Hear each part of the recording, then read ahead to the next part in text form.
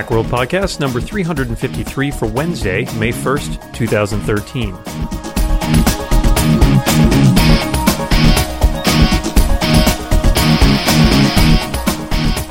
Welcome back to the Macworld Podcast. I'm Senior Editor Dan Morin, and we're here today to talk about a momentous anniversary in Apple history, the 10th anniversary of the iTunes Store.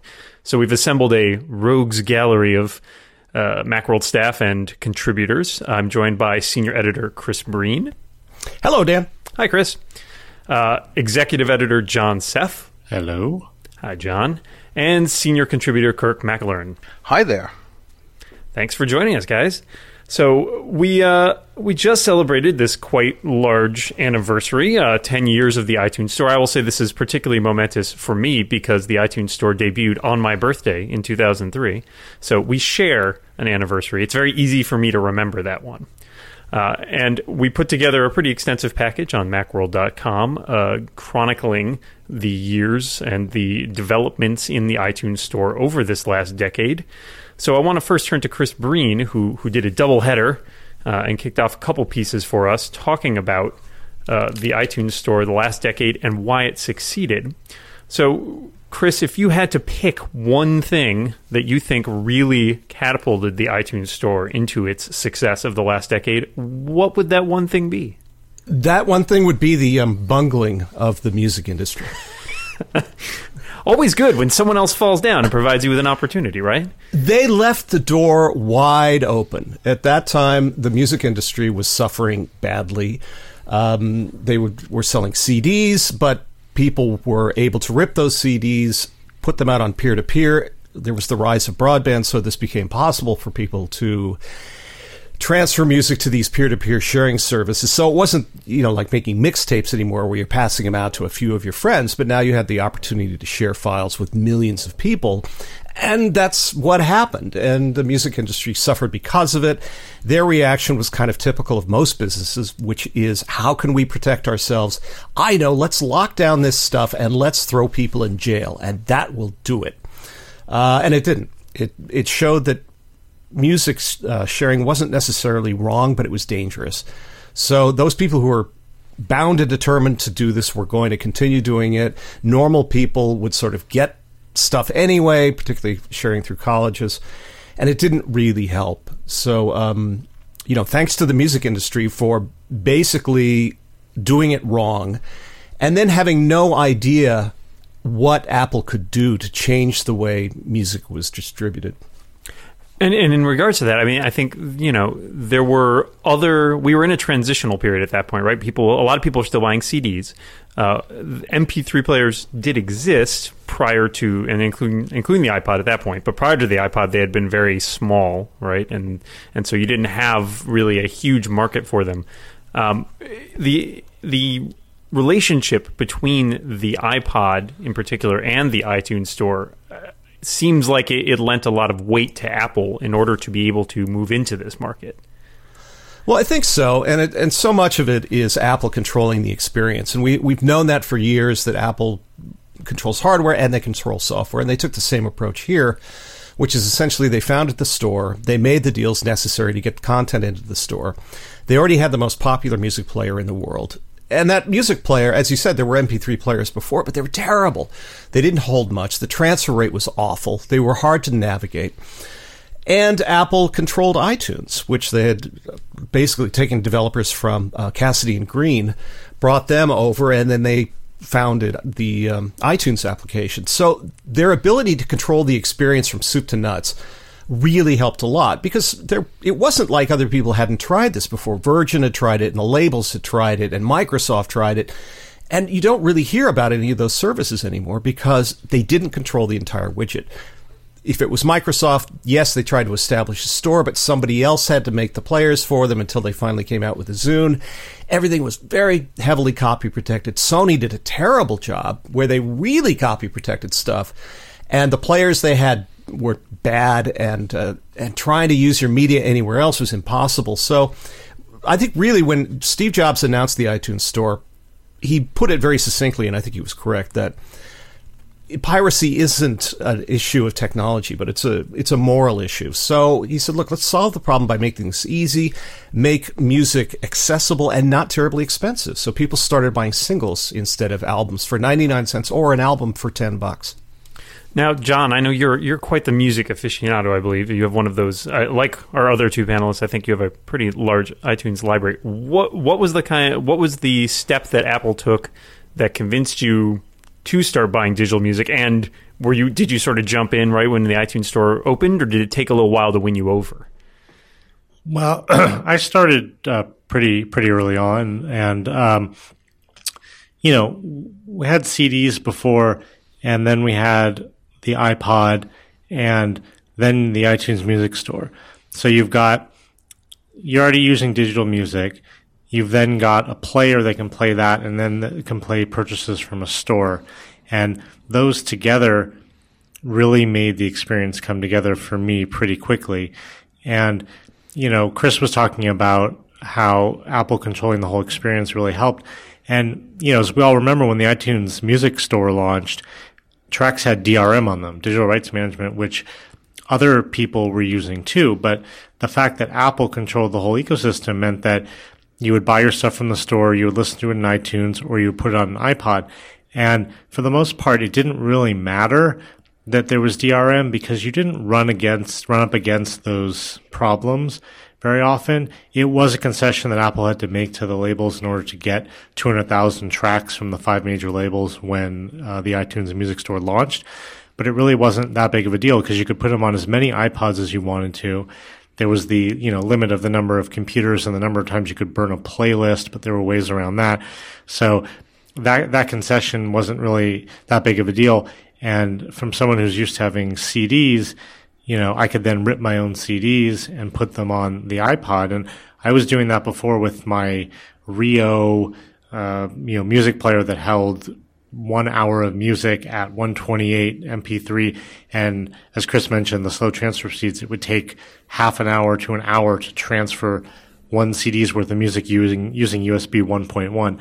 So because of the FireWire iPod, familiarity with CDs, and the way the music store just worked and let you find what you're looking for, press a few buttons, download it, and have it on your computer or on your device, it was really quick for me and a lot of people to get involved and just jump right in.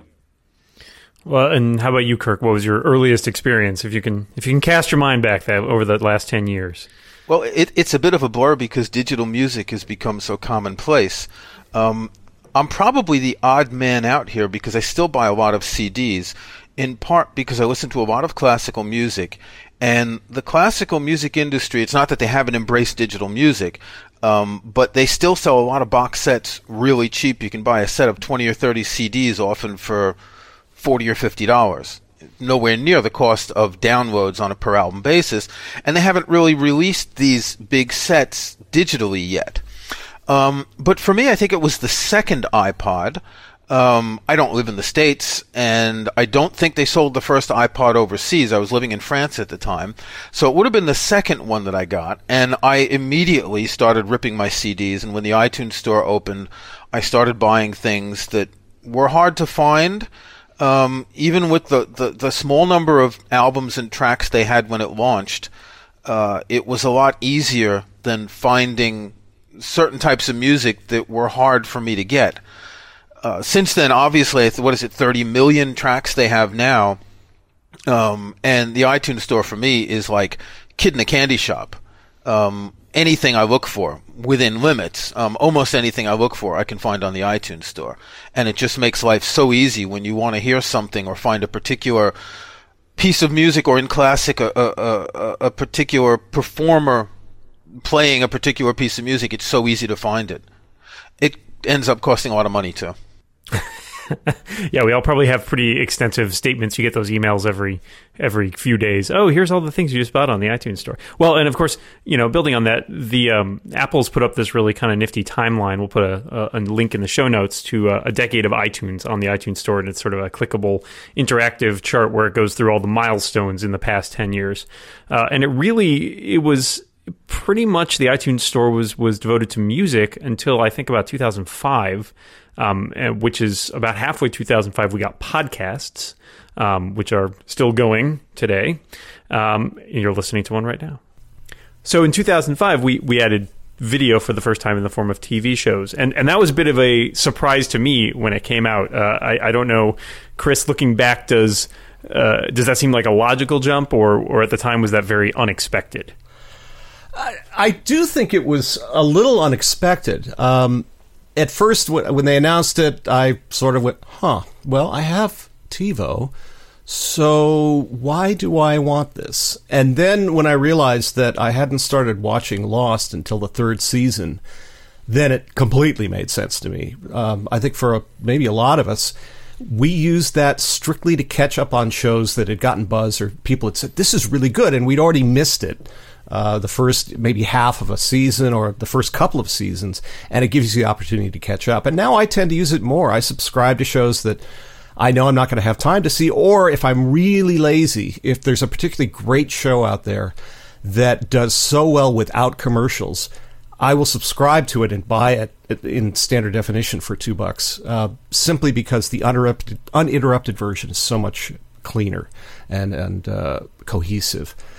But generally, in terms of video TV shows, yeah, I do think it took people a bit to catch on, but once they did, I think it worked really well. Do you guys find that, in terms of consuming media, the iTunes Store obviously now so much variety of media, because it's not just music, but we have movies and TV shows and ebooks and apps, etc. Does it seem in some ways like the music part of it has, not exactly passé, but we've been living with that, as you guys were saying, for so long. Is that less important now to the iTunes Store? Well, there's so many other ways to get music now, with Amazon having, a similar catalog, and now with subscription music services where you can pay a monthly fee and get access to millions and millions of tracks to listen to anytime you want. And in a way, it's sort of changed the way I think about the music portion of iTunes Store, because I still buy music, but it's mostly, live music or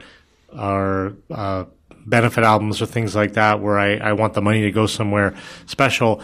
But for the rest of it, I use Spotify now for $10 a month, and I'll listen to an album that I never would have purchased from the iTunes Store, or I might have purchased and listened to once, and I'll use a subscription service to actually listen to it that way. So the way I look at iTunes on Monday nights, when they post the new albums that come out on Tuesday, I usually look there to see what's new, and then from there I decide, what should I go to Spotify to look for, or is there anything I really want to buy? But there's fewer things I want to buy now because there's other ways to listen to music. And to sort of build off that, Chris, the other piece that you wrote was about iTunes going forward, and in terms of what might the next 10 years bring. In terms of dealing with this new realm of subscription services and the like that John's talking about, is that an arena that you think iTunes needs to develop into? I think that it needs to be offered as some kind of option. I think John's experience is pretty good, is that once you've experienced some kind of subscription, and even if it's not paid, let's say you're using Pandora, people are getting really used to the idea of being able to switch on a device and have music streamed to them that they like.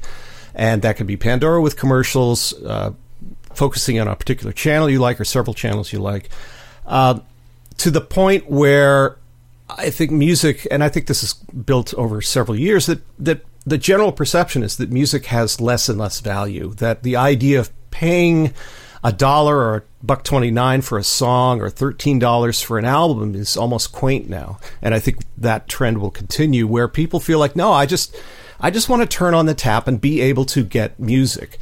And the advantage where I think Apple has here is in that they already have our credit cards.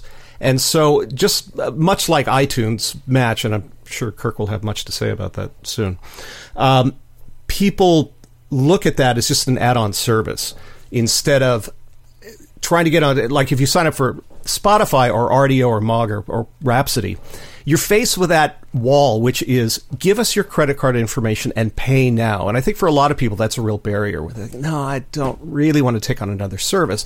But through the iTunes store, if they say, hey, you're going to have access to our catalog, our complete catalog, and you give us $10 a month, and you can just stream it to yourself, and you can download it to your portable devices. Do you want to do this? Option? Yeah, sure. I'll try it for a month and see if I like it or not. That's going to require Apple to come up with those deals. But I do think that 10 years from now, the idea of subscribing to music is not going to be as abhorrent as it is for some people today. And along those lines, John, what do you think in terms of video? Can we expect to see something similar? We have all these video services, Netflix, Hulu, all of them competing with the iTunes store. Do you want to stream your movies and have a monthly fee? Do you want to pay for them a la carte?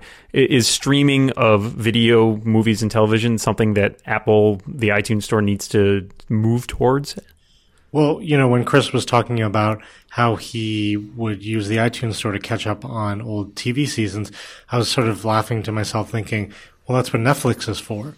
If it's an old season and it's on DVD, then it's going to be on Netflix, and for the most part, you can stream it, and if you're paying for that, you can do that for $8 a month, and you can already stream it. So why buy these things unless you want to watch them over and over again and be able to take them on an airplane on your iPad where you don't have a data connection, things like that. And you kind of think that, Apple's doing well with selling stuff on the iTunes store. They had some number in the previous quarter, it was $4 billion or something, for iTunes services and the like. So the iTunes store is selling a lot and making money. But at some point, you got to figure that people are used to also being able to dial into TV shows and movies when they want them and not have to pay. The idea of like renting a movie where you used to go to, these things, there used to be these things called, video stores that you would go to. And I'm not even that old. And I remember going and checking it, getting VHS tapes when you'd see if they had the one you wanted on a Friday night, and you check it out and this and that. And then it became DVDs and Blu-rays. But still, that's a quaint notion there, going to a store and renting something physical, and even renting something digital in the ether is still sort of quaint to me, because you think of, I want on-demand access to something.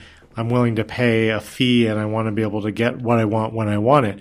And Netflix does that, and I think that Apple is at some point going to have to look at that. It's not their model, and they do really well. They sell a lot of stuff, but as an alternative or as another option, I kind of see that video is going to go the same way.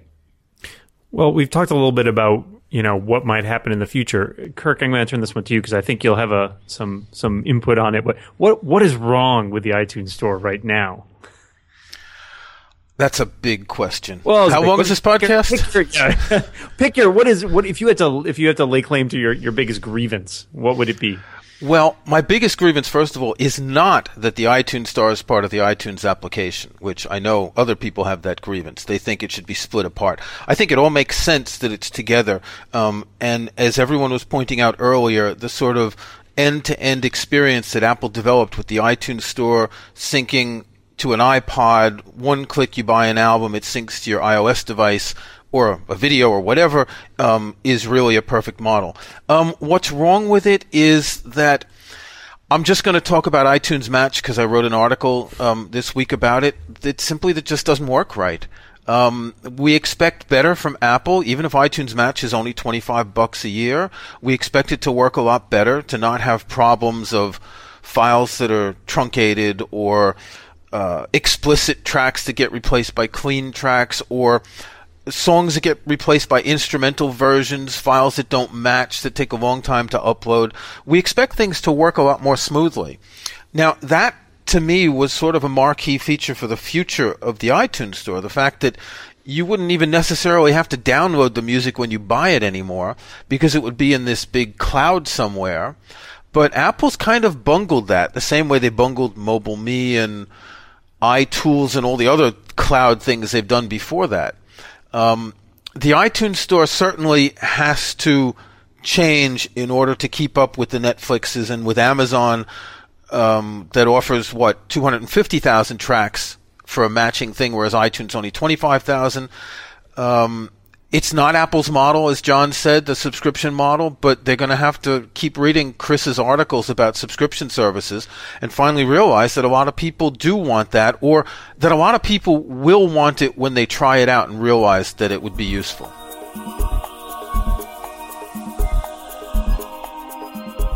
We'll be back to our discussion of the iTunes Store after a brief word from our sponsor, Squarespace. Squarespace offers web design and hosting that anyone can use. You choose from one of their beautiful templates and plug in your own content. You can drag photos from your Mac right onto your Squarespace website, and they're uploaded automatically. And Squarespace sites are built to look great on any computer, with customized designs for iPhones, iPads, and other mobile devices. Macworld listeners can get a free trial of Squarespace with no credit card required by going to squarespace.com/Macworld. Try it out and see how lovely the interface is for building your own website. If you do decide to subscribe to Squarespace after your trial, you can save 10% by entering in the offer code Macworld5 just below the pricing options. Again, it's squarespace.com/Macworld for your free trial. And again, the offer code is Macworld5. That's Macworld followed by the number 5 to save 10% once you decide to sign up. And now back to the iTunes Store's 10th anniversary. Chris, you write a lot about a variety of other music services, as Kirk was saying, subscription services, and also you've written, I know, a lot about the Amazon store. And like, is there something that is being offered aside from sort of subscription, which we've talked about, but is there a feature that you can point to on Amazon or one of the other stores and say, this is something Apple should really be doing too? Well, as Kirk pointed out, the Amazon just allowing you to have 25,000 tracks, 250,000 tracks is like, yep, you're right. Kirk has mentioned it time and again, and I've mentioned it a few times. I think John's mentioned it, that those of us who have large music libraries hit that 25,000 track limit routinely. And you get to the point where you go, okay, well, how am I going to get this in here? And then you have to play all these tricks with the iTunes library to try to make these tracks appear to be something else so that iTunes Match will accept your library. And then when you want to re-upload things and you've rejiggered your library again, it still is, and it's such a pain. You know, it really should just be this broad thing, a 250,000 tracks. Storage costs Apple next to nothing these days. If Amazon can do this, Apple can do it as well. So accommodate those of us with large libraries, or make us pay a little bit more for more tracks and charge us an extra $5 or $10 a year for it. And the fact that, I don't know, Amazon is such a one-stop shop anyway that I like that experience of being there and saying, oh, I want to check out this album because they've got recommendations while I'm there. They also offer a lot of free stuff, or really cheap stuff that Apple doesn't highlight at all. So if you go to the iTunes store, you may see a few free tracks here and there. But if you go to Amazon and if you go to their MP3 store, you can find these collections of classical works for like 99 cents for 14 hours of music. Now, these may not be the greatest artists in the world, but it's a wonderful asset for people who aren't familiar with certain catalogs. You can hear an awful lot of really wonderful music for almost no money. A lot of that stuff is actually quite good artists, but things that have been exploited so many times on record and then CD that it's just gravy, whatever they make by selling it for $1. But I think one thing that the iTunes Store really needs to do is be aggressive in terms of pricing and get rid of this 99-cent, $9.99 model. Now, we know it's going up to like $12.99 for some albums. You go to Amazon and they have hundreds of albums for, what is it, $3, $5, or £3 where I am. Apple just won't do that. Apple seems to want to set itself up as the upscale music store compared to Amazon, that's the sort of Walmart of music. But I think they're making a big mistake. Think of how many albums and artists you would discover if you buy an album for $3 or $4 compared to, $10 or more for an album. Is it the fact, I mean, that 99-cent price point was kind of what iTunes was built on, right? I mean, the $1 a song idea. It seemed like a lot of, at the time anyways, that was a big fight with the music industry. You think the music industry is at a point where they're willing to say, oh, you guys have proved your worth, do it whatever you want, and we're happy to get paid at the end of the day? Well, the difference, I think, is that Amazon is happy to lose money on stuff. They will sell you a track, give you a free track or sell you an album for $5. that they're then paying more than that for. And so the labels are still getting paid for it. You're getting a better deal, so you'll buy it from Amazon. Amazon will take the hit because Amazon is trying to get customers. They want to sell you a Kindle. They want to sell you other stuff. They want to sign you up for Amazon Prime. And Apple is not in the business of, the lost leader. Apple's not in the business of saying, we'll take a hit on this to try to get, to get you in here. We're not going to give you some free software to get you to buy this hardware or this or that. So I think it's just a different mentality there. And I don't think that the labels are suffering from what Amazon is doing. Is that Amazon is basically saying, we're going to take the hit here, and Apple's just not going to do that. Well, also initially when Apple started this pricing, they said, well, we don't want to confuse people. So at the very beginning, it's like 99 cents for a track, $10 for an album. That's it. Done. When variable pricing came in, because Apple needed to make some trades it wanted to get rid of DRM, and the labels wanted variable pricing. So they said, okay, fine, we'll do that. It became more confusing. And now Apple can't really make that argument. If you look at album prices, you find them all over the map. And song prices still are like usually at the 3 levels. But when they started introducing the $1.29 tracks, they said, no, but we're going to have some for like 79 or 69 or something. I rarely see those cheap tracks anywhere. So I don't think I've ever seen them. I searched for them once. Yeah, you have to I've look seen for a couple. They often end up being subpar, sort of recordings on compilation albums and the like that are often like older pre-remastered editions of songs. So you're not really doing yourself any favor by saving 30 cents. Yeah, I'm looking on the iTunes Store music section now. There are a few albums at $7.99. So Daft Punk, you can get catalog albums for $7.99. But if I'm looking on Amazon at the same time, there's 100 albums for $5 each. There's other albums for $3. There's hundreds of free tracks. I think the free tracks Amazon doesn't take a hit on. I think that's the labels and the artists that agree to distribute them. But why is Creedence Clearwater's 20 Greatest Hits $3.99 on Amazon and probably $12.99 on the iTunes Store? Apple is just losing because more and more people are. There's no difference in the quality of the files, basically. So if it's a question of price, people are going to shop at Amazon. It is a big challenge for them going forward. And I know I was very amused, John, to see that you pulled up, I think, from one of our old issues. I believe it was for the actual feature that we ran when the iTunes Music Store debuted, a list of things that we wanted to see there. How did we do over the last decade?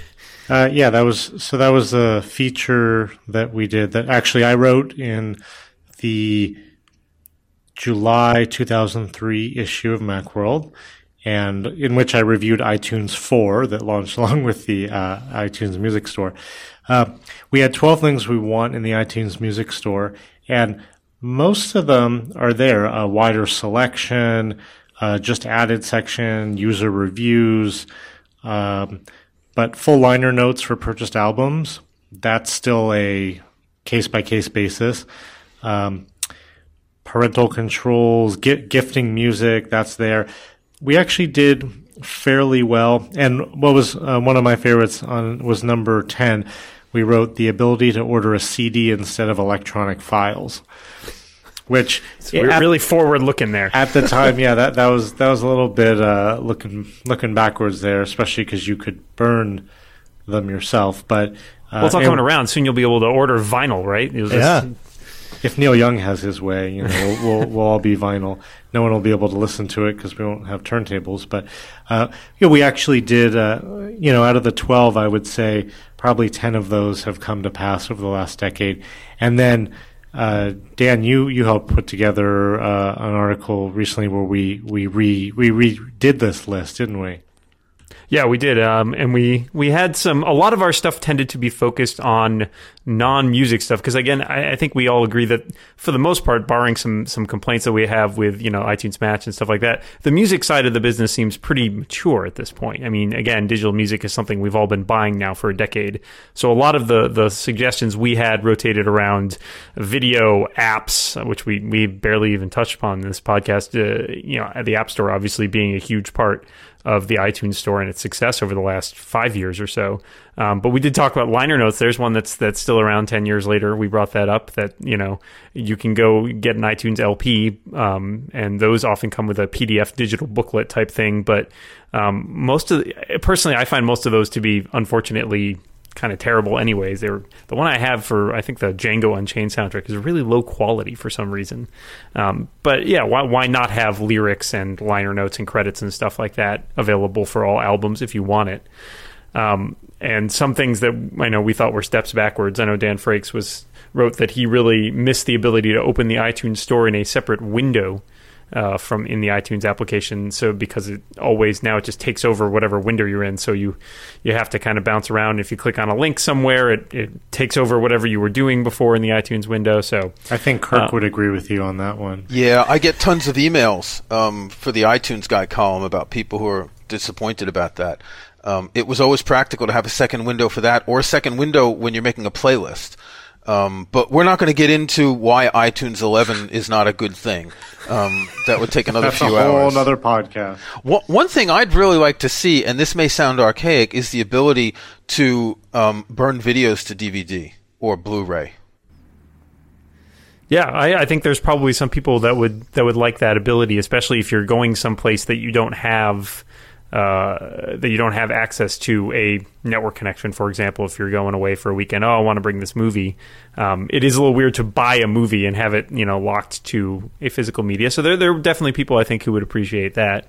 Well, that's the area where DRM still exists on the iTunes Store. Music got rid of it, but TV shows, movies, books, apps, they're all linked to an account, and you can't do with those files what you could do with music.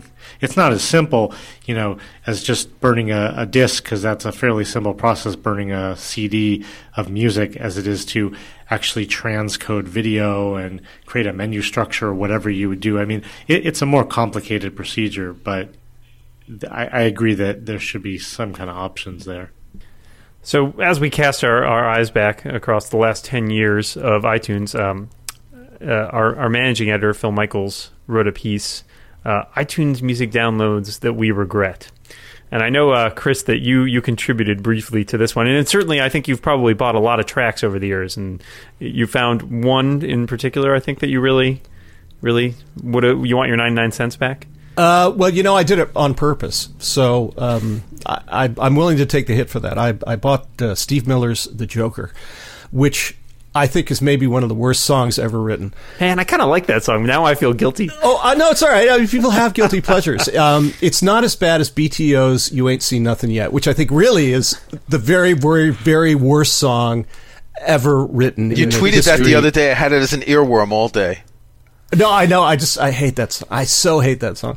But The Joker's number 2 in my list of songs that I really hate. But it's become kind of a joke around my family that when things get a little tense around here, we torture each other by playing Steve Miller's The Joker. And so I bought it, and sure enough, I loaded the thing so I could get it in through my Sonos system. And sure enough, just something came up, and maybe my daughter was cranky or something, and I just cranked the thing up, and everybody just screamed, like, oh, no, not The Joker. So we use it for kind of tension relief, although I suffer every time I put it on. Well, that's worth 99 cents right there. Oh, it's totally worth it. I mean, God bless you. You got your money's Steve worth. Miller. Oh, I did. So thank you, Steve Miller, for writing that awful song. John, any iTunes purchases you in particular wish you could turn in for some cash? Sell at a garage sale of your iTunes Store purchases, if only that were possible. Oh, there have been so many purchases that I can't even think about it. But like Kirk, my iTunes library is way, way over the 25,000 tracks limit there for the iTunes Match. So I can barely remember what's in my library these days. Well, I think anything by the Grateful Dead, right? Ooh. or fish, anything. You got a couple people who are coming to visit. I can actually think of 2 albums. One was the very first album I bought on the iTunes Store. Because when it launched, there wasn't a lot of stuff, and I needed to download something just to see how it worked. So I bought Peter Frampton's Frampton Comes Alive. Admirable. No laughter? I can't say I'm familiar with it, though, so I will... Oh, come on! My music selection is incredibly strange. And By the way, the reason that Dan doesn't remember that much about the He wasn't iTunes born. Store launching is that he's only 10 now. Yeah. True. No, so anyway, Frampton's comes alive because I do have a good memory, a foggy memory of seeing Peter Frampton before he sort of became really huge at St. John's University in Queens, New York. And that was cool. But I listened to the album and was like, okay, this was when I was a teenager. And the other one I really wish I could sell back is by one of my all-time favorite artists. It's the Christmas album that Bob Dylan did.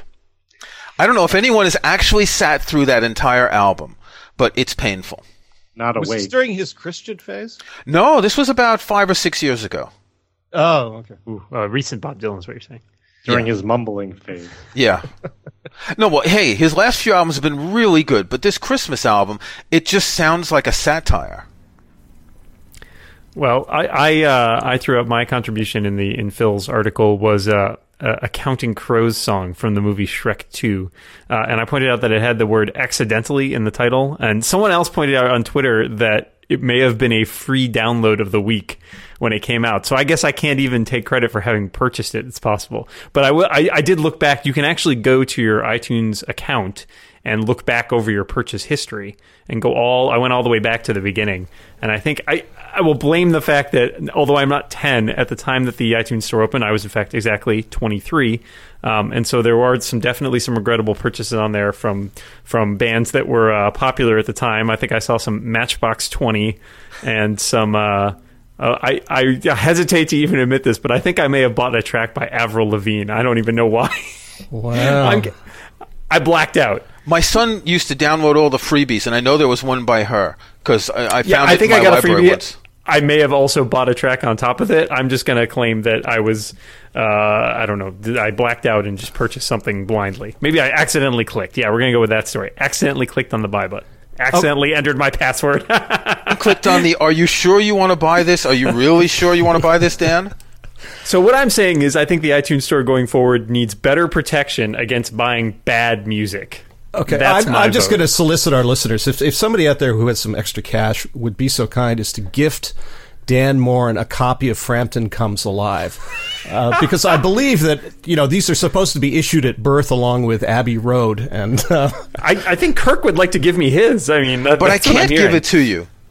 It's there's it's yet illegal. another complaint.